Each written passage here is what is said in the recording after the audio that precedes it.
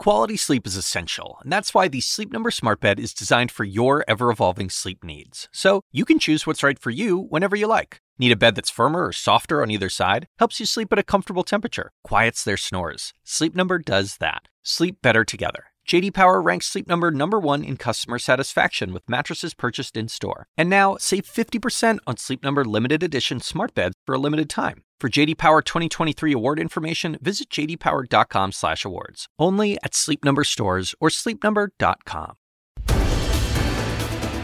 Welcome to CNN. I'm Julia Chatterley in New York. On the programme today, tears and tributes in London. Thousands paying their emotional last respects to Queen Elizabeth II, who lies in state at Westminster Hall. All this as we receive new details of the Queen's state funeral to be held on Monday. Royal expert Sally Bedell Smith, who I've realised over the past week from spending lots of time with her, has truly unique insight into the Queen's extraordinary life, will join us to discuss. Also today, China's President Xi and Russia's Vladimir Putin meeting for the first time since Russia's invasion of Ukraine. Two leaders whose strategic decisions have resulted in immense strain on their respective economies. They meet today in Uzbekistan, which incidentally is the first trip outside of China since the COVID pandemic for President Xi. All the details on that just ahead. And real rail relief in the United States. Negotiators reaching a tentative agreement just hours ago to avert a major strike and prevent more supply chain blockages and price pressures. So lots to get to today. But first, a deepening partnership. Vladimir Putin and Xi Jinping meeting face-to-face in the ancient Silk Road city of Samarkand. At the top of their agenda, the war in Ukraine and tensions over Taiwan. Ivan Watson has been following all the details for us. Ivan, great to have you with us. President Putin, of course, under strain as a result of setbacks in the northeast of Ukraine coming into this meeting. China so far willingly to help financially with buying energy, not willing, we believe, and still not willing to supply weaponry. Will anything change in this relationship? Well, judging by the first comments that are now starting to come out, it does not look like Vladimir Putin is getting full-throated support for his deadly adventure in Ukraine from the Chinese president. In his comments to Xi Jinping in Uzbekistan, Vladimir Putin was pretty quick to address the elephant in the room. And he said that he appreciated his Chinese friend's balanced position on the Ukraine crisis, as he put it, and he understood Xi Jinping's questions and concerns about Ukraine and said he would address them even though they've discussed this in the past. So this suggests that there are concerns about this war. And it is a subtle shift in tone, I think, from the last time we saw these two leaders meet. That was in early February, on the eve of the opening of the Beijing Winter Olympics. And there you had these two leaders united in their real dislike for the U.S. and its foreign policy, basically calling for a new world order not dominated by the U.S. And what a difference 7 months and a deadly war makes. Now you have Vladimir Putin coming to this meeting more internationally isolated than ever. His military battered and arguably humiliated, and he needs China more than ever. As for Xi Jinping, he's coming to this meeting. It's his first time outside of China since basically the beginning of the pandemic, and he's looking for an international stage as he's set to try to nominate himself for an historic third term in office just next month. We are not seeing, again, a declaration of broad support for Russia's war in Ukraine coming from Xi Jinping. And we just heard from the White House an echo of that analysis saying that the White House is not seeing China visibly supporting Russia's activities in Ukraine. Perhaps diplomatically, we have heard Beijing arguing that basically the U.S. and NATO kind of forced Russia to invade Ukraine, but so far not seeing overt signs of Chinese military support for Russia's war. Julia. Fascinating timing for both presidents here. Ivan will continue to watch any further headlines from those meetings. Great to have you with us. Thank you for the insights there, Ivan Watson. Now, as we await more details, as I say, of their meeting, here's a look at how their economic relationship has changed in recent months. In December 2019, a tangible success for Vladimir Putin's pivot east. Подача газа началась. Spanning almost 2,000 miles, the Power of Siberia pipeline was the first direct link supplying Russian natural gas to China.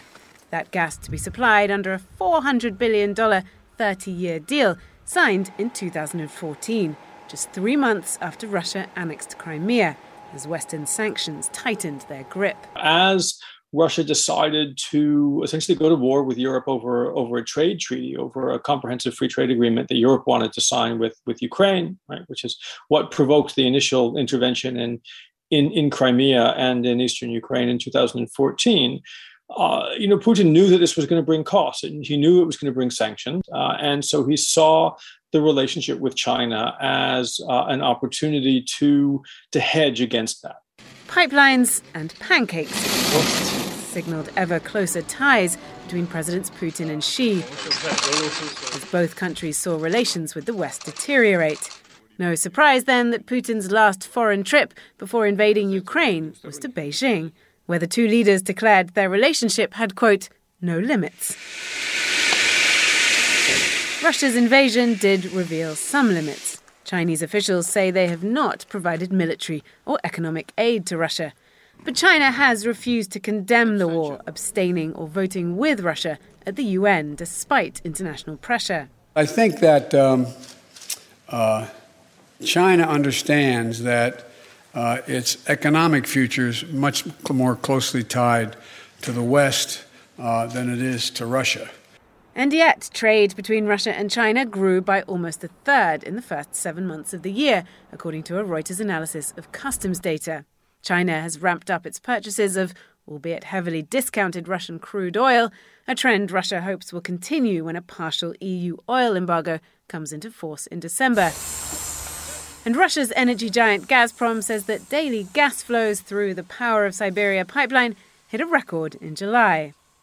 This month, the two countries announced China would pay for gas in rubles and yuan, shifting away from the dollar, another sign of their shared opposition to the US-led world order, something that for China intensified in the wake of Speaker Nancy Pelosi's visit to Taiwan.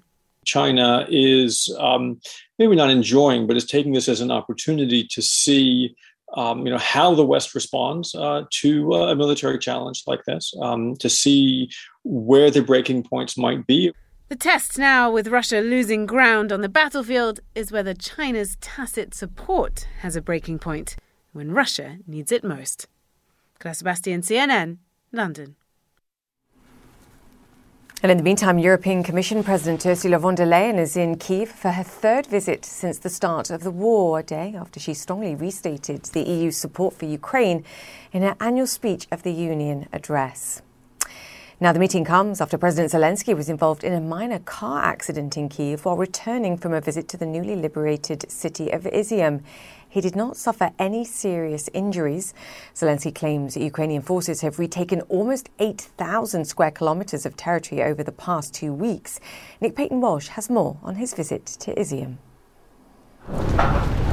This is what confidence in victory looks like. Delighted swagger from Ukrainian President Volodymyr Zelensky touring the liberated city of Izium. A commander-in-chief greeted here as another human. The smiles for this president as genuine as the danger.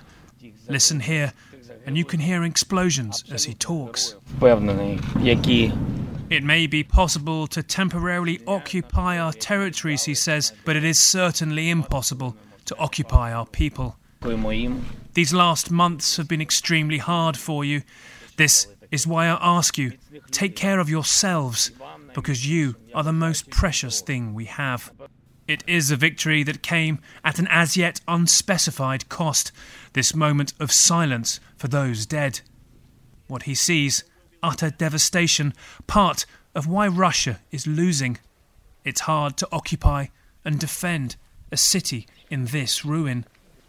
It's hard to imagine the Russian army's state of mind when it left behind this much of its armour. And what Zelensky did, another reason Ukrainian morale seems to remain high. Russian President Vladimir Putin is usually hundreds of miles away in Moscow when he gives out medals. This past startling week, a tale of two nations and a gulf in enthusiasm for the fight. Moscow's manpower crisis so acute, this video is apparently from a Russian prison, allegedly showing the man called Putin's chef, Yevgeny Prigozhin, personally recruiting convicts for the front line. He tells prisoners that war is hard, they can't desert, get taken prisoner, drink, take drugs, or have sex with flora, fauna, men or women in the fight. An undesirable message to an undesirable crowd. Russia increasingly less looking like a nation united in what it won't even call a war yet. Even Putin's stooges turning.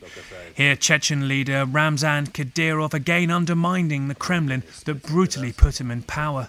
If you ask me, I would enact martial law and exhaust all possibilities to end the conflict with these demons. I'm like a volunteer for Russia, he said, writing later, quote, "We are at war with the whole NATO bloc." The unthinkable is happening. Russian dissent and criticism growing, but not yet at the speed of Ukrainian advances. Nick Payton-Walsh, CNN, Kharkiv, Ukraine. And you're looking at live pictures of Westminster Hall in London, where thousands of people from across the world have waited for hours to pay their final respects to Queen Elizabeth II, and they continue to stream past her casket there. CNN's Max Foster is also outside Buckingham Palace for us with new details about Monday's state funeral. Max, good to have you with us. What more do we know now? Well, first of all, we know that we've just been told that on Friday there'll be a very poignant moment at 2:30 your time when the four children of the late monarch will be standing vigil there in Westminster Hall at each corner of the coffin, and the public will continue coming by. So for whoever's there at that moment, of course you can't time it, just depends where you are in the queue. That'll be a really profound moment in, I think, modern history, I think. Pretty emotional just seeing the coffin, let alone seeing the three children standing around it. Then on Sunday, we've just been told a quite incredible event here at Buckingham Palace where heads of state flying in for the funeral will be hosted by the King. We think it's going to be the biggest gathering of heads of state, certainly in modern history. Looking at the guest list so far of people confirming that they're coming, Joe Biden, of course, amongst them, but also the Emperor of Japan, who very rarely travels for events like this, just shows how many heads of state will be here on Sunday into Monday, and I think that will be quite extraordinary. Then, as you say, we've got these details on Monday. At 6 a.m. your time, the funeral will take place with all those heads of state. It's at Westminster Abbey, a very solemn affair, followed by a procession to Windsor.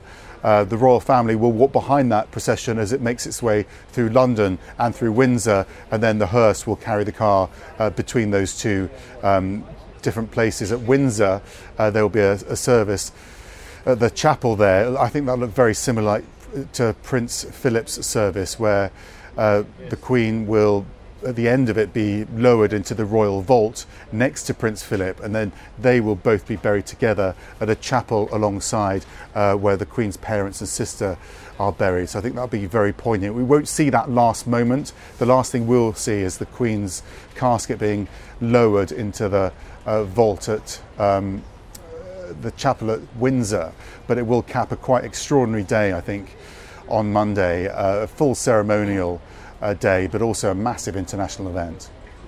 Hugely symbolic and hugely emotional, to your point. It's funny, we've just been showing live pictures as well of people continuing to pass Queen Elizabeth II's coffin, one person wiping a tear away, another, clearly a former service member, making a salute to the Queen as well. Very emotional images. Max, I just wanted to ask about King Charles III, actually. I mean, he clearly must be exhausted after all the events of the past few days, not to mention the emotion of losing one's mother. I think I'm just quite extraordinary. I think we just saw Christina McFarlane just there by the coffin, holding the baby. Is that Christina? Anyway, I mean, everyone's going down there. It's quite an extraordinary moment. When you speak to people in the queue, I think the thing that's really grabbed me about speaking to people is, imagine that they're there in the queue for like hours, up to 8 hours, some of them 9 hours, and they're with random people, and then they get to know these people and they share stories and they're getting immensely close to these people. It's quite a random situation, and then they have this very powerful moment where they share a moment of history as they walk into Westminster Hall and see the coffin, and you're coming away, people are swapping numbers, they're sharing stories, and they're staying in touch, and they're going to remember that moment, of course, forever, but they're also going to remember the people they were with. And I think this really speaks to what the Queen would have wanted. She wanted her funeral, the days of mourning leading up to it, to be a unifying moment for the nation. And I think that speaks to it more than anything else I think I've seen throughout this process. Yes, I think Theresa May was there earlier, former UK Prime Minister, potentially CNN correspondent, a former service member. To your point, it's uniting all, I think, in respect for her service and the time she spent, of course, as the monarch of this country. Max, I was just very quickly, I just want to ask, King Charles today, what's he doing today? I was just mentioning, I can only imagine how exhausted he is after the past few days and the emotion of dealing with loss too. What do we know about the Queen Consort and King Charles today? Well, they've gone to the west of England. He's gone to his home that is very dear to him. It's his sanctuary, really. It's Highgrove House, a place he spends lots of time. I mean, it was being couched yesterday in the British media as a moment of rest, to retreat and to regroup. I'm being told that isn't the case actually today. It's an opportunity to take calls from world leaders and members of the Commonwealth, and particularly the realms where he is head of state, places like Canada, Australia, Jamaica.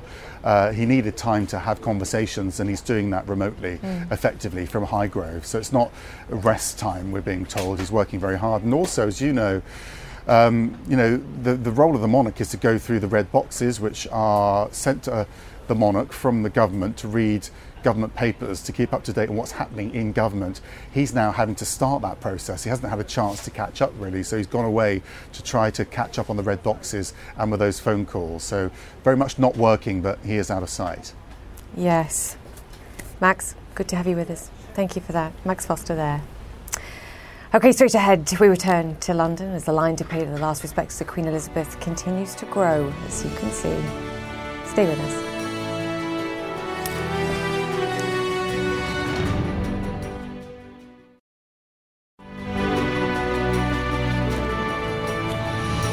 Welcome back. The queue of mourners along the River Thames to pay their respects to Queen Elizabeth II is moving at a pretty brisk pace, although you're looking at live pictures now and those people look like they're standing still. But just let me give you a look at this too. According to the government's queue tracker page on YouTube, yes, there is one of those, the line is just over 4 miles long. That's around 7 kilometres. CNN's Scott McLean has been discovering that no one queues better than the British. Well, we don't mind queuing, but we do like to have a queue that moves too. Scott, what have people been telling you there? I know there's people I've spoken to saying they're making all sorts of friends while they wait. Yes, that's true. We know, as you mentioned, Julia, you Brits, you love a good queue, and this has got to be the Super Bowl of all queues. We've been chasing it all morning. We finally managed to find the end of it, and it is right in this spot. The Thames River is just beyond this building here, and we finally managed to reach the end of it, because the end is sort of fluctuating all the time, and then you can see the stream of new people who are coming here, getting off the tubes and getting off the trains and buses and walking quite a distance to try to figure out where the end of the line is. Of course, there's a government tracker which gives you an approximate location of the end of the line, but to be honest with you, it is changing literally by the second, because sometimes it'll move quite quickly and sometimes it won't really move at all. The Mayor of London said that, look, this event of seeing the Queen's body lying in state and the funeral and all the pageantry around it, it is like the London Marathon, the London Olympics in 2012, and the last couple of royal weddings all combined. And you can see why he thinks that, just because there are so many people. And many of the people that we've spoken to have traveled several hours into London to get here. Some of them have traveled from abroad, from the United States, from Canada. They just happen to be on vacation. There are those folks as well. But these are people who have come specifically for this. And I just wonder, ma'am, you're at the very back of the line. You're live on CNN right now, and I'm just wondering, what is it like to be at the back of a queue that is more than 4 miles long? What can I say? I feel like I really had to be here today, so I will do this for a few hours, and what can I do? It's not raining, so the weather's good. That's true. You cheer up. I wonder, how long are you guys preparing to stand in line for? As long as it takes. We've came from Durham, which is a long way away. It's about 6 hours drive in this traffic. So we're just here for the long haul. But of course you guys were hearing the, projections of lines of 10, 15 hours or so. At first it was saying 30 hours, but I think they've turned it into 4 lines now. So it's our queen. Yeah, absolutely. So, Julia, the thing is that we have, of course, when we got here this morning, people were thinking that they might be in line for 10, 15 hours. Some people thought that they'd be here for 20 hours. Well, it turns out the line's moving a bit quicker than they thought. So we were near the front of the line, and to get about 3 miles down or 2.5 miles down, it was taking about 2-3 hours. But just to give you a little bit of perspective, if you were to walk this route, just at normal pace, it would take you well over an hour. So if you think it takes you an hour just to walk at a normal pace, it's going to take you even longer to be in part of a queue. And I have to say, the mood here, it's not necessarily somber. I wouldn't call it a celebration either, but you mentioned that people are making friends. And, we've met people who, were total strangers in the morning. We saw them in the queue. We met them near the front of the queue a few hours later, and, 5 or 6 women were thick as thieves. They were the best of friends. They were having the best time and really sharing this common bond of this real admiration for the Queen. Friends for life as a result of queuing to pay their respects. I think from what we know of Queen Elizabeth II, I think she would approve of that too. Scott McLean, thank you for being there and thank you for sharing that with us. Yeah. I want to bring in royal expert and author Sally Bedell Smith. She has unique insight into the life of the royal family. Queen Elizabeth even granted her special access to her parents' letters and diaries. Her upcoming book, George VI and Elizabeth, The Marriage That Saved the Monarchy, is out next year. Sally, great to have you with us on the show. You and I have spent many hours over the past week talking behind the scenes, even if it's only translated to minutes on air. And you do have, I've seen, an encyclopedic knowledge actually of the royal family and funny stories from behind the scenes. But it was actually what you mentioned about this unique access that Queen Elizabeth granted you to look at these diaries and letters that I wanted to talk to you about, and what they say about her parents and how they shaped the person that she became too as queen. Well, they shaped her profoundly, and the way they trained her from an extraordinarily early age, even as early as the age of 4, she was meeting the wives of the princes of India. And of course, their education of her, it was very specifically tailored to somebody who would be a monarch. And, starting at the age of 10, when she began to learn about constitutional theory and the principles of the British Constitution, and each of them in his and her own way taught her things, particularly her father, who of course was uniquely positioned to tell her what it was like to be a queen, little knowing she would become a queen so early. But they were, and the experience that they shared together out in Windsor during World War II, and what she saw and the troops she met and the training she received toward the end of the war, as with the Auxiliary Territorial Service, learning to be a car mechanic. All these things were essential elements of her preparation. And even though she was only 25 when she took the throne, she was ready.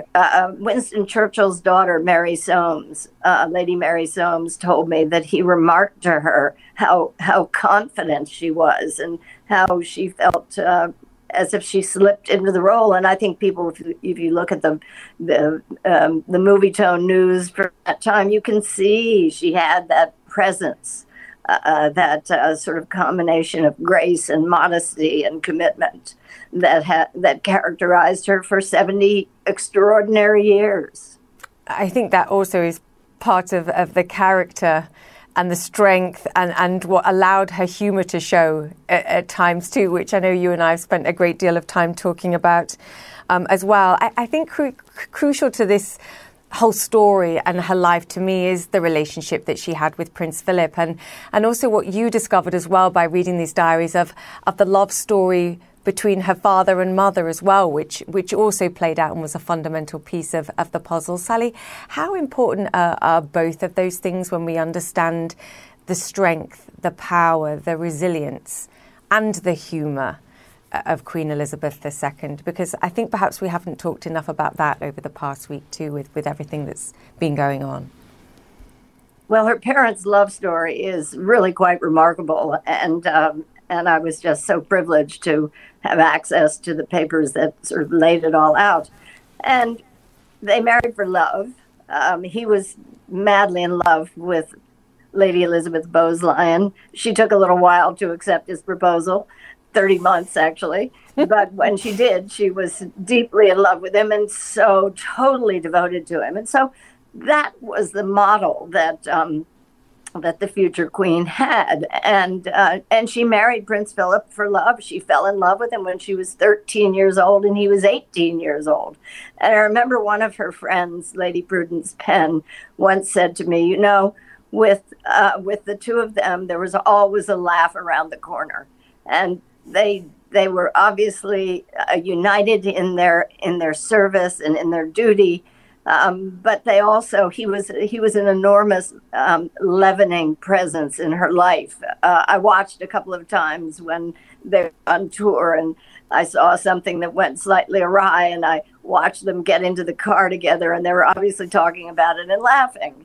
And we have to, this is a time of terrible grief, but we also have to remember that in private, the Queen had a wonderful light side. And I remember the man who was sort of in charge of Sandringham saying that you could hear her laugh throughout the whole house. And that's a very big house. Yeah. I loved that story, and I will continue to love that story. Sally, I do want to ask how this all translates to what we see, what we have seen and what we will see in the future for King Charles III too. And you and I have discussed, I think, how well he's done under great strain, great sadness, sounding like a king in the early stages. And yet what has gone viral on social media is his interactions with a fountain pen and some of the challenges. And I have to say, of all the precision and the organisation over the last 6 days, the idea that we couldn't give our new monarch a pen that worked, just please hand the King of Iro, quite frankly, sort of makes me sad to some degree, but it's also humorous. What do you make of this, of a moment of I guess, petulance, of frustration among great strain, let's be clear. Sally, is this something we need to discuss about our future king, or do we just need to give him a break, quite frankly? Yeah. Well, partly we need to give him a break. He's obviously been under enormous strain. Also, he's quite insistent on using a fountain pen. So, in a way, well, maybe no longer. There was no biro that he was not going to sign anything. But, that happened. He can have a short fuse. But, today, when, as Max was saying, he's in Highgrove, all of those things that he's doing at Highgrove, the calling the leaders, the doing the red boxes, he could be doing in Buckingham Palace. He went to Highgrove, I believe, because it is a place where he can retreat.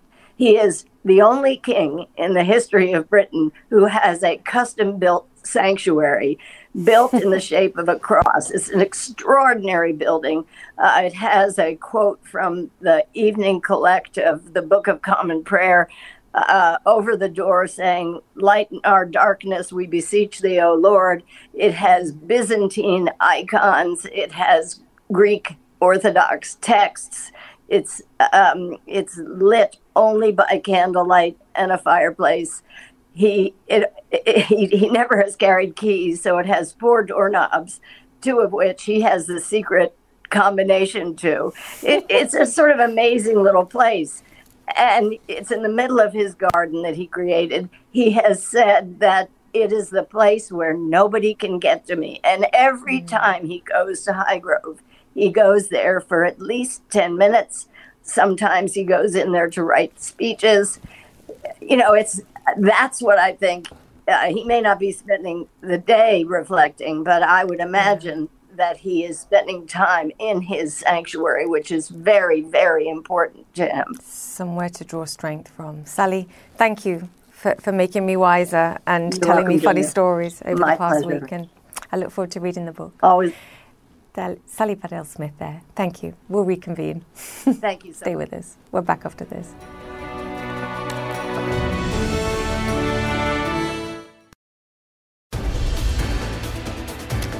Welcome back. A new proposal to help deal with Europe's surging energy costs tap the profits of the energy companies themselves. The European Union has proposed capping the profits of renewable and nuclear electricity generators and taxing the windfall earnings of oil and gas companies. The goal is to raise $140 billion equivalent to help households and businesses pay their energy bills. It's part of a larger package to help the region weather the energy crisis this winter. Since Russia launched its war in Ukraine, Norway has also become a gas lifeline to Europe. Before the war, it supplied 20% of the EU's gas needs. Now, as Russia reduces supplies, it's estimated 25% of the gas consumed in the EU this year will come from Norway.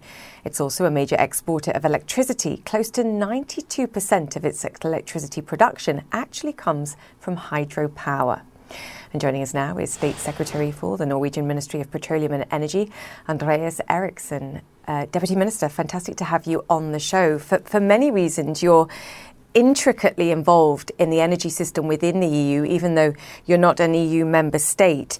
Can I start by asking you for your wisdom on some of these proposals? Do you see it as a good idea to be taxing oil and gas companies and potentially capping the profits on cleaner, renewable and nuclear electricity firms? What's your sense? I think we see a situation in Europe now in general where the need to have broad measures in place to help consumers with the extremely high energy prices are very important. And the fact that some of the financing for those measures probably also should come from some of the companies that have high income in this crisis, that is probably a good approach from the European Commission.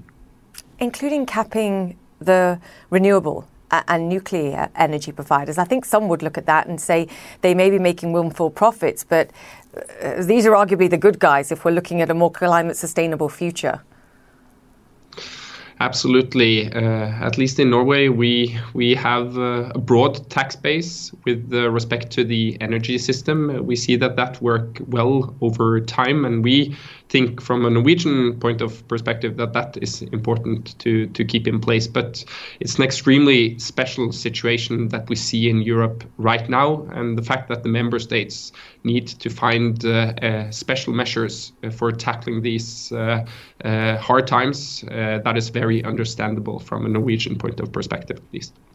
And what about from a Norwegian perspective on taxing windfall profits for gas companies, for example? Because you are in a luxury position where you heavily subsidise the consumption, be it for households or consumers. Is this something actually where you could provide gas at lower than market prices, given the extreme acceleration that we've seen globally in what's being charged? First, let me just emphasize that these measures are proposed for the member states of the EU. Obviously, Norway is not a member state of the EU, so we are in a somewhat different position. And from our point of view, the most important thing that we are doing together with Europe right now is to produce as much as we can, help substitute the reduced exports of gas from Russia. And we also have a strong dialogue. We have set up a task force between the EU and Norway to look for measures as to how we can help combat the effects of the crisis that Europe is in right now. Obviously, we have a high income for the state pension fund in the current regime. We have, in general, a very high tax on the Norwegian petroleum sector, and we are planning to obviously keep that in place with a stable framework going forward. And then it's important to have a strong dialogue with Europe to try to find measures that can help them in the current crisis. What's most often talked about, and the decision has been pushed back within the EU member states to October, is the prospect of a gas price cap, not only on Russian gas, which of course is lessening, but even including countries such as yourself that's now become a significant supplier of gas to EU nations. I think 15 now, by the last count, are saying that this is something that they agree with, but clearly plenty of EU nations aren't on board with this for various reasons. What's your stance, and why would this be perhaps a bad idea, other than financially, for Norway? First, it's important to note that it's the companies on the Norwegian continental shelf that both produce and sell their gas to the European market. So the state in itself does not have any role to play in the price setting or the agreements that are made with European buyers of Norwegian gas. But from the government's point of view, we have been skeptical about a price capping of the gas price. First and foremost, because the underlying problem in Europe right now is a lack of energy, and a price cap does not solve that. Quite on the contrary, it might strengthen the energy crisis, both with leading to too high demand in the market and the need for putting in place other types of rationing measures that we have not seen thus far, and also that it might lead to gas flows away from Europe and to other markets, which could also strengthen the crisis this winter in Europe. I mean, there are so many distortions, whether it's in the energy exchange markets, in the way that power prices are set based on the highest price input, like gas, for example. I think in the end, part of the solution has to be a way to bring demand down, however that looks like. And I think the Greek Prime Minister spoke to me several months ago saying, why not incentivize businesses in particular that can to use less? And obviously the EU has agreed to reduce demand for gas. Do you think perhaps a similar way, a voluntary way of reducing the amount of electricity that's used and perhaps compensating those companies for playing their part would be a smart way to do this too, whether it's for EU nations or anywhere else? That is obviously a good approach, helping to reduce demand while at the same time, for example, help them tackle their very high costs right now. Obviously that could be an effective way to utilize the good things about markets, helping reduce the types of demand that are the most flexible and willing to take such a payment to help alleviate the energy crisis and the lack of energy in the system. Yeah, I think we're in agreement, but I don't see it on the list. Deputy Minister, I want to talk about the situation in Norway as well with your hydroelectric power facilities and concerns that we saw back in August that low levels of rainfall in your reservoirs perhaps may mean at some point in the future you have to make tough decisions over restricting exports of electricity to other nations. Can I ask, first and foremost, where you are today on that and whether or not we can rule out those export restrictions simply because of the broader geopolitical and energy crisis that other nations are facing? And I guess my second question that's tied to that is, does it mean longer term, if lower rainfall is the risk as a result of climate change, that actually Norway needs to think strategically about diversifying how it produces electricity and the reliance on hydroelectric power in the future? It's very important to note that Norway and the electricity system in Norway is very strongly linked to our neighboring countries, and it will be so also going forward. Therefore, the mechanism that we have been looking into does not directly restrict export, but it prioritizes the filling of reservoirs when they reach critically low or very low levels. Now, it's not been finalized yet. We're looking into this, but it's very clear from our point of view that we are going to do such a mechanism in line with the EEA agreement, in line with the principles that are important to making the Nordic and European electricity electricity market function properly. But obviously, our hydropower plants can play a very important role also in balancing the systems in our neighboring countries, and thus ensuring that we have sufficient supply in our reservoirs are very important. Then I think your point on the climate change, that we might get more unstable weather systems going forward, is an important one. A large share of our electricity production is based on hydropower. Now we see an interest, for example, for building more offshore wind. We have an ambitious plan of building 30 gigawatts of capacity and awarding that by 2040. By doing that, we will help diversifying our system, and also it helps our security of supply to be connected to our neighboring countries. Yeah, it's fascinating. Even as we try and push towards a cleaner energy future, we have to take into account the changes in the climate, even as we're doing so. We should talk about this again, sir. Please come back on and talk to me again soon, because that's a whole separate conversation. Andreas Eriksson, sir, thank you so much, the State Secretary for Norway's Ministry of Petroleum and Energy. Great to chat to you today. Thank you. OK, coming up, they're still working on the railroad. An early morning agreement has been reached to keep freight trains running across the United States. The tentative deal, if approved, will give hefty pay rises to workers. That story just ahead.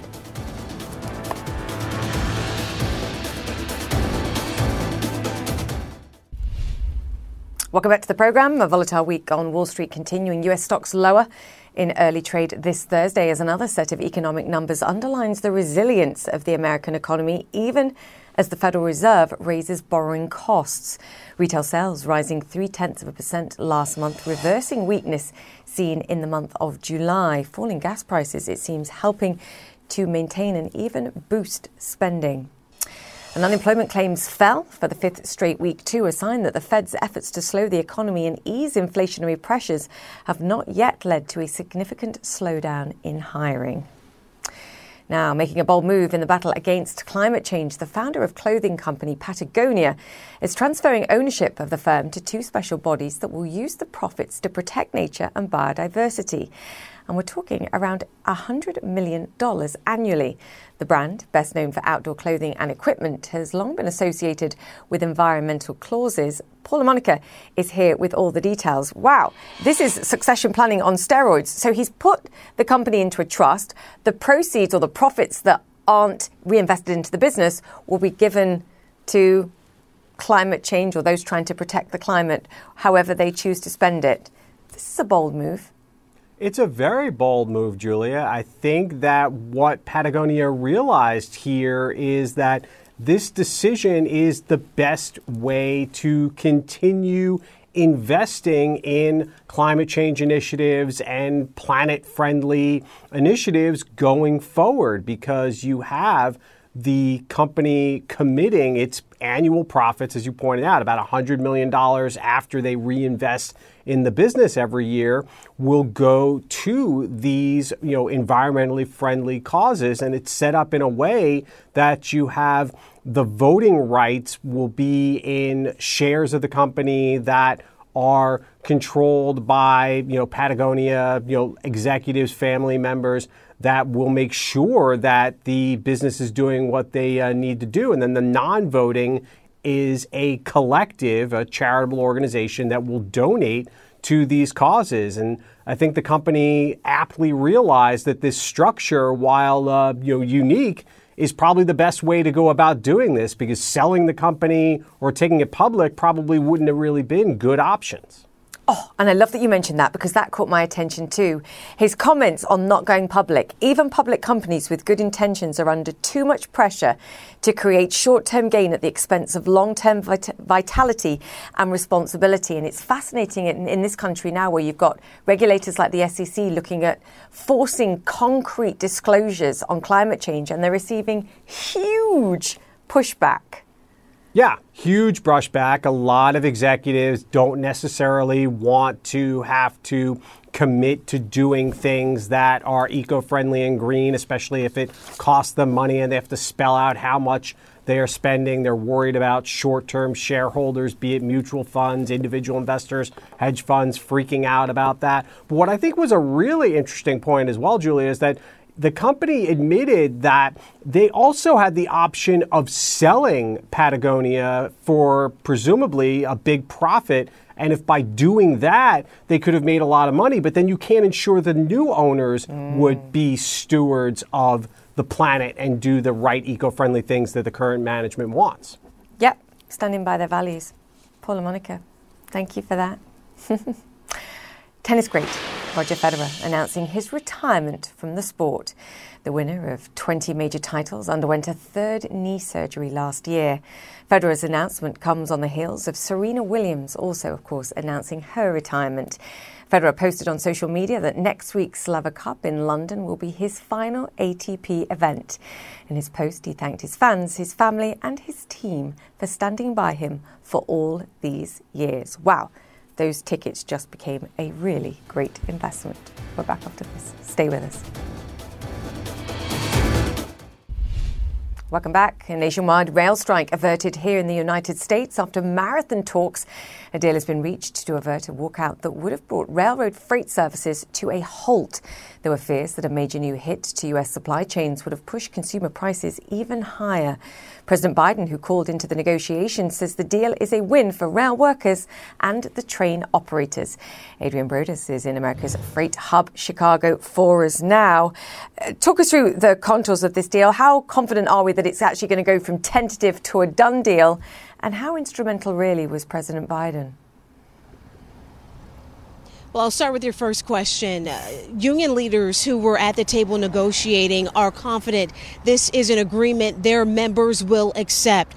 In fact, they called this historic. One of the presidents who represents one of the unions, and he said, we were able to obtain an agreement that has negotiated attendance rules.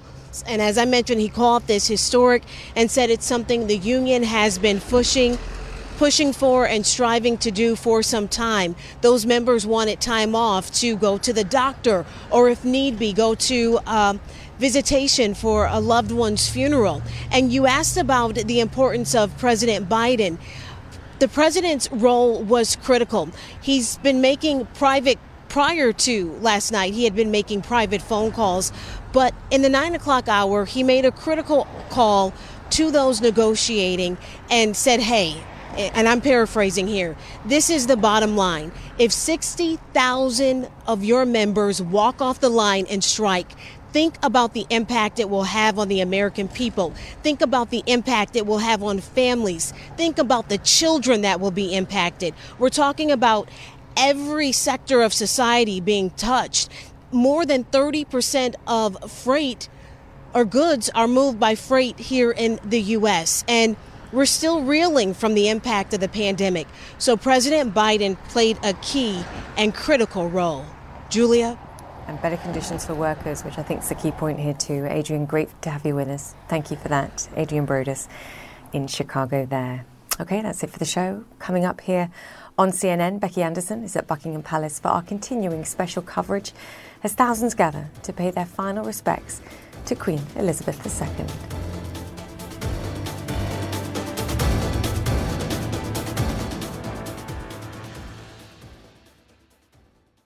When you work next level. And when you play next level. And when it's time to sleep, Sleep Number smart beds are designed to embrace your uniqueness, providing you with high-quality sleep every night. Sleep next level. J.D. Power ranks Sleep Number #1 in customer satisfaction with mattresses purchased in-store. And now, the Queen Sleep Number C4 smart bed is only $1,599. Save $300 for a limited time, only at Sleep Number stores or sleepnumber.com. Prices higher in Alaska and Hawaii. Quality sleep is essential, and that's why the Sleep Number smart bed is designed for your ever-evolving sleep needs. So you can choose what's right for you whenever you like. Need a bed that's firmer or softer on either side? Helps you sleep at a comfortable temperature. Quiets their snores. Sleep Number does that. Sleep better together. J.D. Power ranks Sleep Number #1 in customer satisfaction with mattresses purchased in-store. And now, save 50% on Sleep Number limited edition smart beds for a limited time. For J.D. Power 2023 award information, visit jdpower.com/awards. Only at Sleep Number stores or sleepnumber.com.